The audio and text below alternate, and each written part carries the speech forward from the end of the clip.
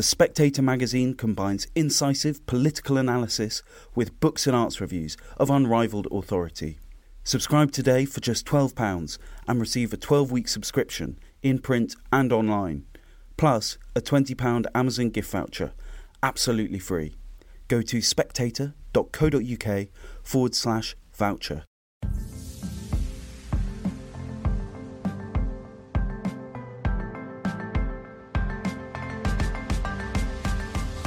Hello and welcome to Chinese Whispers with me, Cindy Yu. Every episode I'll be talking to journalists, experts and long-time China watchers about the latest in Chinese politics, society and more. There'll be a smattering of history to catch you up on the background knowledge and some context as well. How do the Chinese see these issues? Facial recognition. It's the up-and-coming technology that's already become almost part and parcel of our Western modern life. You can use it to open your phone, you can use it to access your online banking, and you might have even noticed that your photo album on your phone is capable of recognizing your face and distinguishing it from that of your loved ones by categorizing them through your past pictures. But what does a technology like this become when it's implemented in China? Already we are seeing signs of overuse, but also we are seeing signs of a backlash, a civil backlash happening in the courts, in social media, and in public opinion at large against facial recognition. So that's the topic of this episode of Chinese Whispers, and with me to discuss are Jeffrey Ding. He's a DPhil researcher in AI at the University of Oxford, together with Jeremy Daum, senior research scholar in law and senior fellow at the Paul Tsai China Center at Yale Law School, who also runs the blog China Law Translate, which, translates Chinese law into English. So welcome, Jeremy and Jeff. Jeff, maybe you can start by painting a picture of how your average Chinese citizen comes into contact with facial recognition in their everyday lives. Yeah, so from a technical landscape, the technology has just exploded in terms of the capabilities. So getting from 90% to 99% accuracy is not just a quantitative leap, it's a qualitative leap in terms of being able to have really accurate and precise facial recognition.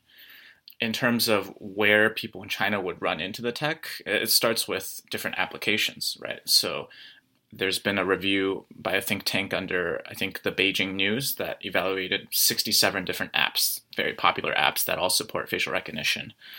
And then you also run into it in different public places. So recently there's been some controversy over facial recognition to enforce that only people who live in the neighborhood can get into residences, or facial recognition in metro stations and public transportation. Also, there's been facial recognition supported cameras installed in real estate offices, for example, to identify people as they come in, and maybe that affects the commissioning agencies and the housing prices that those customers will eventually get. You're starting to see this technology become more and more ubiquitous. What's the point of all of this facial recognition, and do they have different purposes for the people putting them in place, or is it for government surveillance? That is definitely one motivating factor. Another motivating factor is just ensuring security for the company side. So being able to accurately authenticate and identify people. So from that perspective, it's more of just facial recognition as a replacement for passwords, right? So there's all these different types of applications. And of course, underlying it all is being able to build a more granular data profile of their customers to then more precisely target them. Of course, the government also has different incentives with respect to surveillance. So you're seeing two different streams of development, but in some cases they align because the government has to rely on companies to conduct the surveillance and build the technical infrastructure for the surveillance. Now, Jeff, there's this idea in the West, and I think I've certainly been guilty of it, of thinking that the Chinese are generally leaning more towards security rather than liberty when it comes to these questions over trading privacy and biometric data. But do you think that is still accurate to talk about in the age of facial recognition? Yeah, so I think it's hard to say because there's different definition of privacy and different contexts. We can rely on maybe like cross-national comparisons of surveys. So In recent years, actually, Chinese think tanks, Chinese research labs have surveyed people about their attitudes towards facial recognition and AI and how that could have like convenience to privacy trade-offs. So, for example, in this recent one by Beijing News think tank, they surveyed 1,515 people about their attitudes towards facial recognition. It's not a nationally representative sample. 80% of the people had like a bachelor's degree or above. And 75% of these respondents said they were worried about facial recognition. 55.5% of respondents said, quote, "If there's another method, I definitely will not choose facial recognition." And so that's based on my translation that I do for the China AI newsletter that I run. So you're seeing that the majority of the respondents from this survey actually would prefer other methods. Yeah, 87% of respondents in that survey oppose the use of facial recognition in public places for business. So that would be the example of real estate companies or, shopping malls are using facial recognition. They would be opposed to those uses. And Jeremy, let's talk about the law part of all of this. To start with, there's been a bit of a kerfuffle in the courts over a few different instances, but one particular instance is this lawyer in Hangzhou who took the zoo that he was going to court because they had implemented a facial recognition scheme for customers. Can you tell us about that case? This is a law professor who was being a bit of a legal activist. He was intentionally drawing attention to issues of privacy with facial recognition. He is an expert in personal privacy protections, and he was an annual member to this private zoo, a safari park. Side note, this safari park has recently been in the news again for having 3 leopards escape. But he had agreed in his annual membership to using his fingerprints as his method of identification to show that he was the person with an annual membership. And they changed it without consulting him to using facial recognition. And he objected to this and thought that abiding by the law, they should use the least intrusive means necessary to verify his identity, and that it should be consent driven and that notice should be given to him with the right to refuse. He sued, like you say, went to court, and the courts found that based on a lack of consent, there was a sort of a terms of service violation, a contractual violation, and demanded that his data be deleted. And that's been upheld in the second trial on the same matter. The professor was, I think, hoping to get to the core issues of when one can consider that to be a reasonable and necessary use of facial recognition, not just the contract dispute, but the case really rotated around the contractual issues thus far. There is an appeal coming still. Yes, he appealed once already and the court held up the initial ruling, but now he's going to appeal again, we're hearing. But do you think that this sort of lawsuit even matters, Jeremy? I mean, I think people listening might be thinking, well, what is the function of the law in an authoritarian state like China? Is it not just the CCP doing whatever it likes? You know, what is the point of the law in China? It's such a strange thing how often I have to answer a question like this. China, we certainly have reasonable misgivings about saying there's rule of law in China. And by that, I mean that everyone is equal before the law, has equal access to the law, including, the party being held accountable, the government being held accountable to the law. But to say that there isn't law or that the law is just whatever the party wants just doesn't make much sense. An enormous amount of financial and intellectual resources are put into legal reforms and drafting these systems. And, this is part of the old trope, is that the party just wants to maintain its stability, maintain its position as the ruling class. Well, the best way that it does that is through legitimacy, by having a public that's happy with the service and the government that it's given. So the law tends to be responsive in some regard, not obviously in the same way that a democracy is with its elections, but they are trying to satisfy the needs of the people. And there have been concerns about privacy. That's why this whole new regulatory regime is coming out. And the amount of interest that lawsuits like Guobing's have generated shows how much interest there is in this issue. This case was really focused on it in the public and was allowed to be presented in media and online and debated. If we want to say that law in China is nothing but what the party wants, we can learn a lot about what the party wants then. And even if you think that law there is nothing but a show in China, well, we should be considering who that show is for and what the goals of that show are. And here I would say that the goal of the show is to satisfy a public need. And again, we can get back to that distinction between government use of technology for surveillance and corporate. And all of the regulatory regime now is aimed at disputes between citizens, including corporate citizens and other organizations, and other citizens. There's a separate set of rules for the government's use of these technologies. There's a lot more trust of the government in doing this. Part of it maybe is resignation. There's not a whole lot you can do about it. But really, speaking as a US trained lawyer, our legal system is based around limiting government power.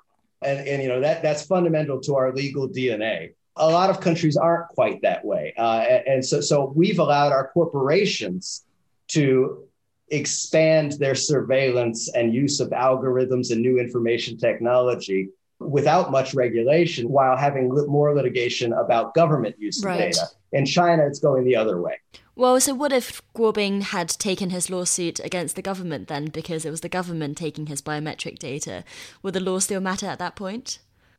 It would be a lot harder of a lawsuit. There are means of challenging the government. They call it administrative litigation, where you can challenge the administrative acts of government agencies. But as in many countries, it's a lot harder to do it. And basically, all of the legal regime has exceptions for lawful performance of government functions, which of course will be defined by the government. I'm primarily a scholar of criminal procedure. And certainly once a criminal investigation has been opened, the police have access to almost all your data if they want it. Now, they're expected to keep it confidential and only use it for those purposes, but it's very much a black box and you won't be able to know what's going on there. Whereas with corporations, because it's between two more equal parties, the government might intervene on behalf of the consumer.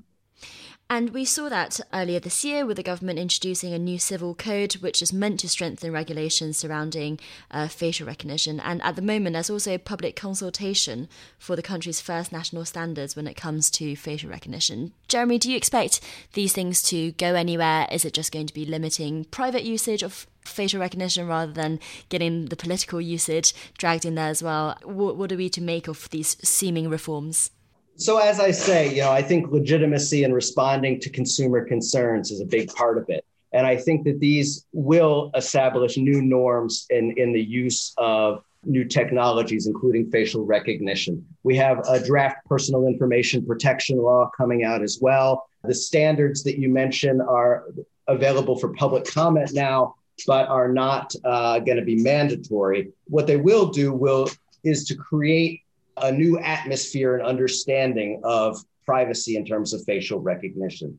They include things like opting for less invasive alternatives whenever possible, not using facial recognition on minors, storing data locally in China so that it's not being transported across borders. One good one is, to show that people are thinking about these issues, is to not use facial recognition for predictive aspects, but just for identification. You're not supposed to try and assess what kind of a person this is. You're just supposed to use it for identification. So these are about corporations and about individuals using these technologies on each other, not about the government, but it will shape people's understanding of their own rights to privacy and their own right to know when these technologies are being used. And that will have some, those expectations will have some overlap into government versus citizens. Jeff, two questions really. Firstly, is that kind of predictive facial recognition possible? How does that work? So you're literally saying by looking at someone's face, you can guess what they do through tech. Explain that in just a sec if you can. And secondly, I wonder if you can talk a little bit about the government's interest in developing AI in general, whether it's for tech domination globally or whether it's for surveillance. Is the government interested in this technology taking off? Yeah, so those are two really, really loaded questions. So first on the predictive benefits of facial recognition, there's a couple of things you could try to derive from facial data. So one thing that's a lot of these applications are actually quite controversial. So already some people are testing using facial data, facial expressions to derive emotional data and predict someone's emotional state. So we've seen some of these applications in Chinese classrooms already, and there's been some backlash to these applications as well, where there's collection of students' facial data and using that to see if they're paying attention or if they're engaged in different types of emotional states. And then, of course, the science on this is not clear, and I would say the weight of scientific evidence says it's actually not possible to do this. So sometimes I think these applications, these more predictive applications, go back to what Jeremy was saying, in that we see this new high-tech, sexy technology and want to kind of use it for everything, even when it's not been proven yet. I do think, speaking to your second question, the broader goals of AI, the reason why people are so keen to apply facial recognition to all these different uses, it's because AI is viewed as this general purpose technology, this next GPT. Economists have studied general purpose technologies like electricity in the past, and they've been associated with major upsurges in productivity growth. American electrification in the late 19th century led to one of the biggest waves of productivity growth in the US economy in the 1920s, a couple decades later. And Chinese policymakers, they've explicitly made these comparisons of AI leading the way for the fourth industrial revolution and potentially this new wave of productivity growth, and for China to be able to sustain its economic growth, going back to what Jeremy was saying about performance legitimacy. And one of the biggest components of that is being able to maintain high rates of economic growth. So as China's demographic dividend fades, what will sustain growth in the future is productivity growth. So they see AI and making all these different processes more efficient, not just facial recognition, but natural language processing, computer vision for identifying defects on production lines, and all these sort of general purpose applications of AI as being a potential fuel for that next wave of productivity growth. Jeremy, in the West, we hear a lot about the social credit scheme, and I can imagine that has already come to mind for some listeners, which is that, this supposed Black Mirror score that tells the government or the companies how reliable as a person you are based on all sorts of inputs from your private and professional lives. And one part of that is using facial recognition. For example, in Shenzhen, there was a pilot scheme where jaywalkers crossing the street had their faces recognized and their identities beamed across the street on a billboard in a sort of public shaming activity. Is it being used in the social credit scheme, Jeremy? Not terribly. The social credit system is a greatly misunderstood phenomena, as I've spent far too much of my time trying to explain over the last several years. I often joke that I wish it had been named, instead of social credit, the system on the collection and use of administrative law enforcement data, because that's what it really is. The social credit system overwhelmingly relies on what they call public credit information, and that's information generated by regulatory agencies. So that's things like when you're given an administrative punishment, like if you had a health code violation in your restaurant, things like permits and licenses, administrative decisions, and this is the data. So it's more of a searchable, identifiable criminal record database, administrative punishment database here, than it is some holistic algorithmic measure. I think, very much with social credit, we've projected our own anxieties about personal information collection and algorithmic processing onto China. The use of Black Mirror sort of shows that, science fiction we often use as a way of exploring the danger of emerging technologies. And I think that we've used China in this case by inventing the system out there. There was a lot of bad reporting early on. But, most of what social credit is about, like I said, is based on this public credit information, which is formally created, legally based opinions. And most of the consequences of social credit are related to things like higher scrutiny and regulation of your industry. So it's mainly aimed at corporations. I'd love to hear what Jeff has to say about the Shenzhen facial recognition. I did do a little looking into it at one point because public shaming is something that is real. But what I found at the time, and it may have evolved, was that the technology was not really as good as was being promoted. A lot of the desire of the government with surveillance, and I should say, our notion of social credit may be grossly off. It might be really wrong. But surveillance in China is very real. It just takes other forms and tends to be run by the law enforcement authorities, not some algorithm.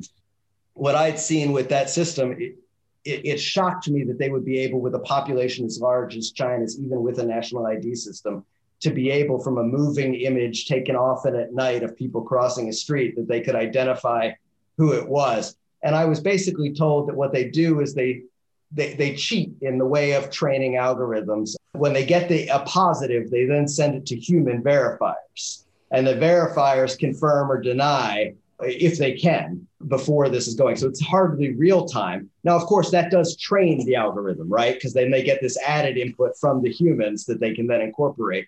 Again, this is one of those situations where I put it more into the show attitude. China, at this point, would like people to believe they can't get away with breaking laws. I mean, I suppose every government would like people to not want to break laws. And that's the ultimate goal in China as well. And that's where we get some of this moral education and legal education stuff. But the immediate short-term goal is to make people think surveillance is ubiquitous. You can't get away with it. My feeling is the Shenzhen was sort of a publicity stunt in that regard. I completely agree with Jeremy on all those points. I mean, my own view of the social credit system was largely shaped by Jeremy's article on China Law Translate. I would highly recommend everyone to read China Through a Glass Darkly. I think it was one of the first things I read on the social credit system that helped me digest it and grapple with it outside of what was in the media. I think the one thing that I'll add on the tech side and in terms of how these systems actually function in terms of the technology that's been incorporated, I think most people who study these systems in depth and have actually looked into that black box of how these systems work is that these references to implementing big data and AI into the credit system are largely vague and aspirational, and that sort of the implementation of these technologies has been limited and fragmented to date. That could definitely change in the future, and there is a push to incorporate more of these technologies, but we can only kind of analyze what we see and has happened on the ground empirically. So that's sort of the current state of play with regard to AI actually being incorporated into these social credit systems.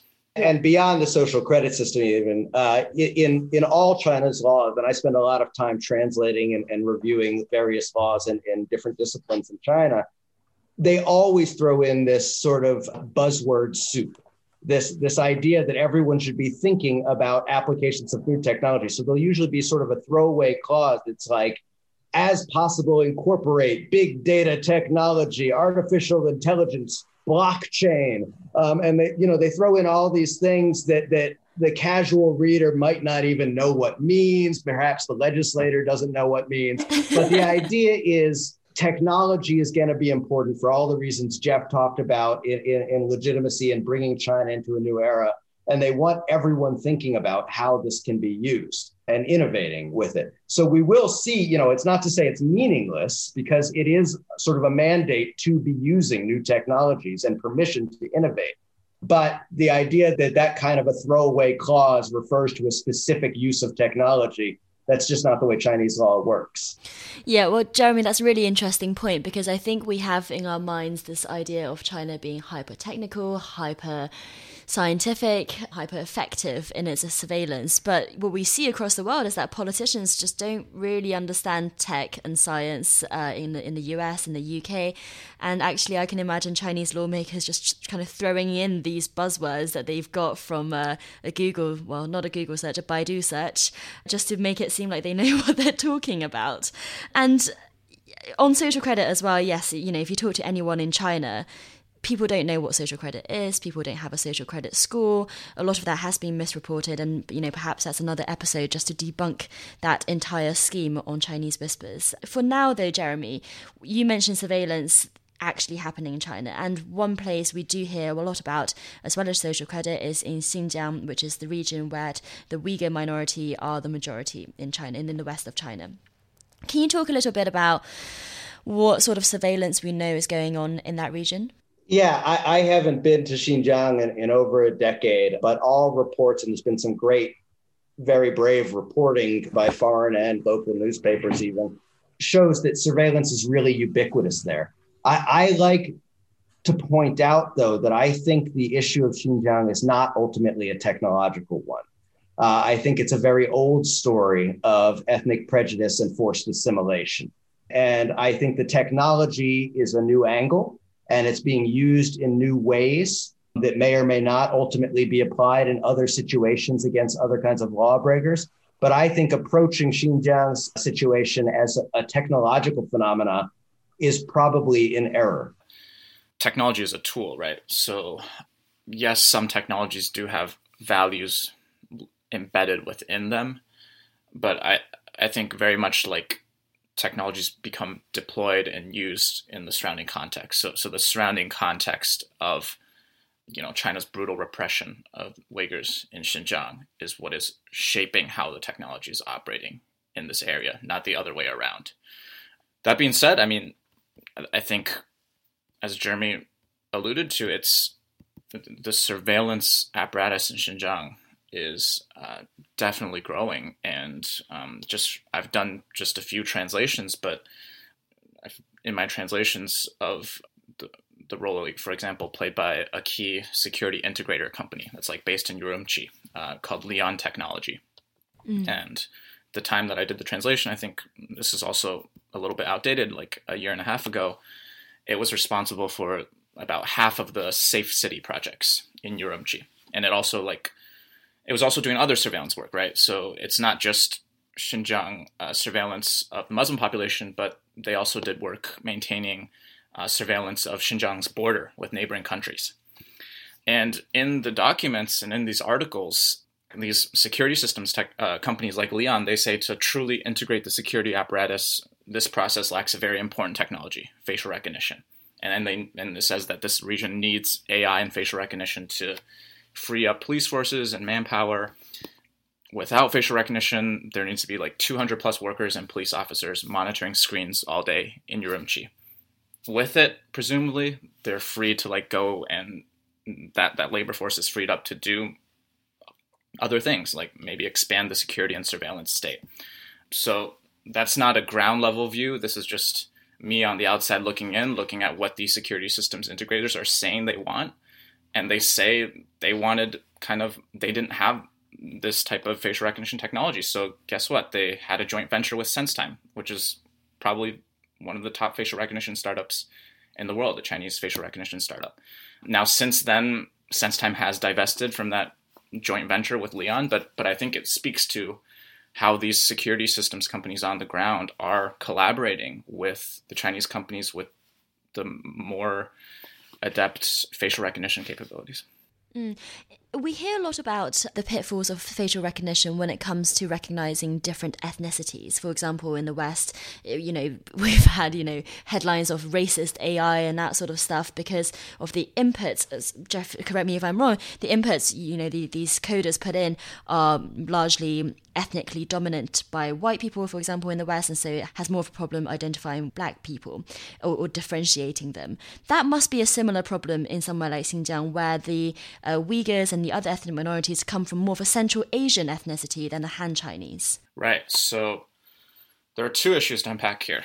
The first is what you mentioned, just the accuracy of identification being less robust with respect to darker shaded faces. So there's actually been open trials of some Chinese facial recognition technologies on different data sets that are meant to evaluate their performance with respect to darker shades of faces. For example, I think the Gender Shades project at MIT evaluated Face++'s algorithm, which is the algorithm of Megvii, kind of the number 2 to SenseTime in China's facial recognition startups. And they did find that Face++ and Microsoft's algorithm, and I think one other US company's algorithm, all performed less well on darker shaded faces. The second thing to unpack here too, though, is going back to what we're talking about if you're trying to make predictions based off of facial data, there might be embedded bias within using facial data to make predictions that, for example, based off of other things that are already correlated to race. Yeah, and that speaks to your question about how if the training data itself is racist than the outcome of using facial recognition to predict these other effects of perhaps whether this person is trustworthy or whether this person presents a danger to society. If you're using those sort of applications and connecting it to facial data, that brings a whole nother host of potential inaccuracies. And Jeff, part of your research is also looking at, China AI more broadly and the rest of the world. I wonder, for us in the West, what should the attitude be to China's development of its AI and surveillance tech, especially when it comes to exporting these? Because you mentioned SenseTime, there are also other companies like Hikvision, for example, that have been blacklisted by the US for their exports to less than savory countries around the world. What should the West do? And is China racing ahead on this front? Right. So first, just as a point of clarification, the blacklisting was for these companies' involvement in human rights abuses in Xinjiang, not to the export of surveillance. But yes, there have been claims that China is exporting its surveillance model to other countries. I think, I'm curious what Jeremy thinks about this, but I think the first thing I'll say on this is actually going back to this point about society shaping technology or technology shaping society. And I think in this case, if the idea is that exporting a surveillance system will turn a country more authoritarian, I think there has to be a high threshold for making that case. And there has to be a lot of evidence to be able to say that, because so many other factors are going to affect a country's regime type. And sort of how that technology gets deployed is also going to be shaped by that existing context already. So a lot of the cases in which you see exporting surveillance happen, like facial recognition deals between Chinese companies and the Zimbabwe government, for instance, that export of surveillance is going to a context where surveillance is already cultivated, or where surveillance is already going to be able to be more likely to find a home.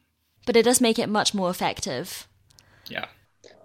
Yeah, I think, again, we have a China phenomena, yes, but we also have a global phenomena of suddenly cameras and memory being much cheaper and more widely available than they have been in the past. Again, going to the old security and privacy balance, there's no question that if every aspect of my life was surveilled, if you could access my browser history, if you could look at how I spent every minute of my day, my behavior would probably change.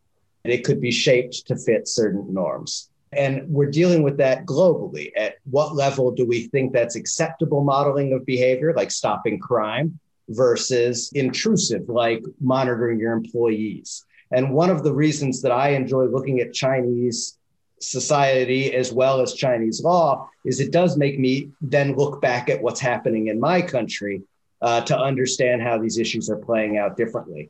And, one of the things when like I said, I normally live in China, and one of the things that amazed me was the tracking of delivery drivers for the enormous food delivery service system that they have there, where I could get real-time positioning on my driver. And it's great as a consumer. I love seeing it. I love calling him up and being like, you took a wrong turn. But the truth is, if I were him, it's pretty awful. And I was surprised to see things like that technology being used to monitor lawn maintenance companies in the US, seeing how long their lawn maintenance employees were parked at a certain lawn versus what they were billing. Or in office settings, tracking how long certain programs are open, whether you're visiting social media sites. This technology is new, and we're all starting to learn how to draw the balance between acceptable privacy. And different countries are, of course, going to draw it differently based on their goals and their government models. And China, we know which way they're going to balance. I think our bias there that they are going to go for security stability is correct. But watching it emerge and watching the fight here, I always tell people, they ask me, what should they read to understand technology in China? And I say, you should read the US Electronic Frontier Foundation to see what they're fighting against in the US, because it's the same things that will be happening in China, just you won't be able to go to court as easily to try and change it. Well, actually, that leads me on very nicely to my final question, Jeremy, which is that what can ordinary Chinese people do? I mean, let's just limit it to facial recognition for now rather than surveillance in general. But what can they do to do this? Because you mentioned what are equivalent in the West. And actually, in the West, is a lot of the time it's these big tech companies that are doing things like this, or everyday companies like Amazon. And as consumers, we don't really have that much option. You know, you either use the service as they give it to you, or you don't. So you're either surveilled with your data given out, or you don't use the service at all. So in some ways, we are quite powerless in the West when it comes to the private sector. But what can the Chinese do when it comes to the government, well, and the private sector in China? Jeremy, would you want to go first? Well, they are very different questions, of course, versus the government versus the private sector, as we've been saying. Versus the private sector, these are the issues that the laws and regulations are trying to address. They are very much working on a consent model. And like you were saying, you don't often have much choice. So yes, you hit the okay to put cookies on my machine, but you're not really doing informed consent. But the Chinese law is going a little bit beyond that. And it's saying that you can only ask for that consent in certain situations when it's necessary. And for sensitive personal information, which includes facial recognition, it has to be for a specific purpose and the least restrictive method available. Biometric data is being classified for higher protection, and that includes facial recognition. So citizens will be somewhat empowered. But I think the most important thing is for people to be vocal about what they want. The government in China is responsive to public opinion. There are obviously lines where that is going to, not go very far. But in terms of disputes between corporations and citizens and the other citizens, understanding what the public wants and expects is going to be reflected in some of these laws. Those standards that you mentioned on data security for facial recognition are currently available for public comment. Anyone, including non-citizens, can submit comments on them. I often do, usually about the drafting. That's what we'd see if you see your web browser history. Yes, that is what you would see. And I assure you, one aspect of China's surveillance system that the government does is they do require real name registration for almost everything. So there is no browser history privacy against the government there. But yes, people making their opinions heard. And the government likes to say it will regulate itself in terms of government powers. And as someone who has worked in the US on issues such as police abuse of authority, self-regulation isn't quite enough to put the public's concerns to rest. Well, to say the least. Jeff, what do you think?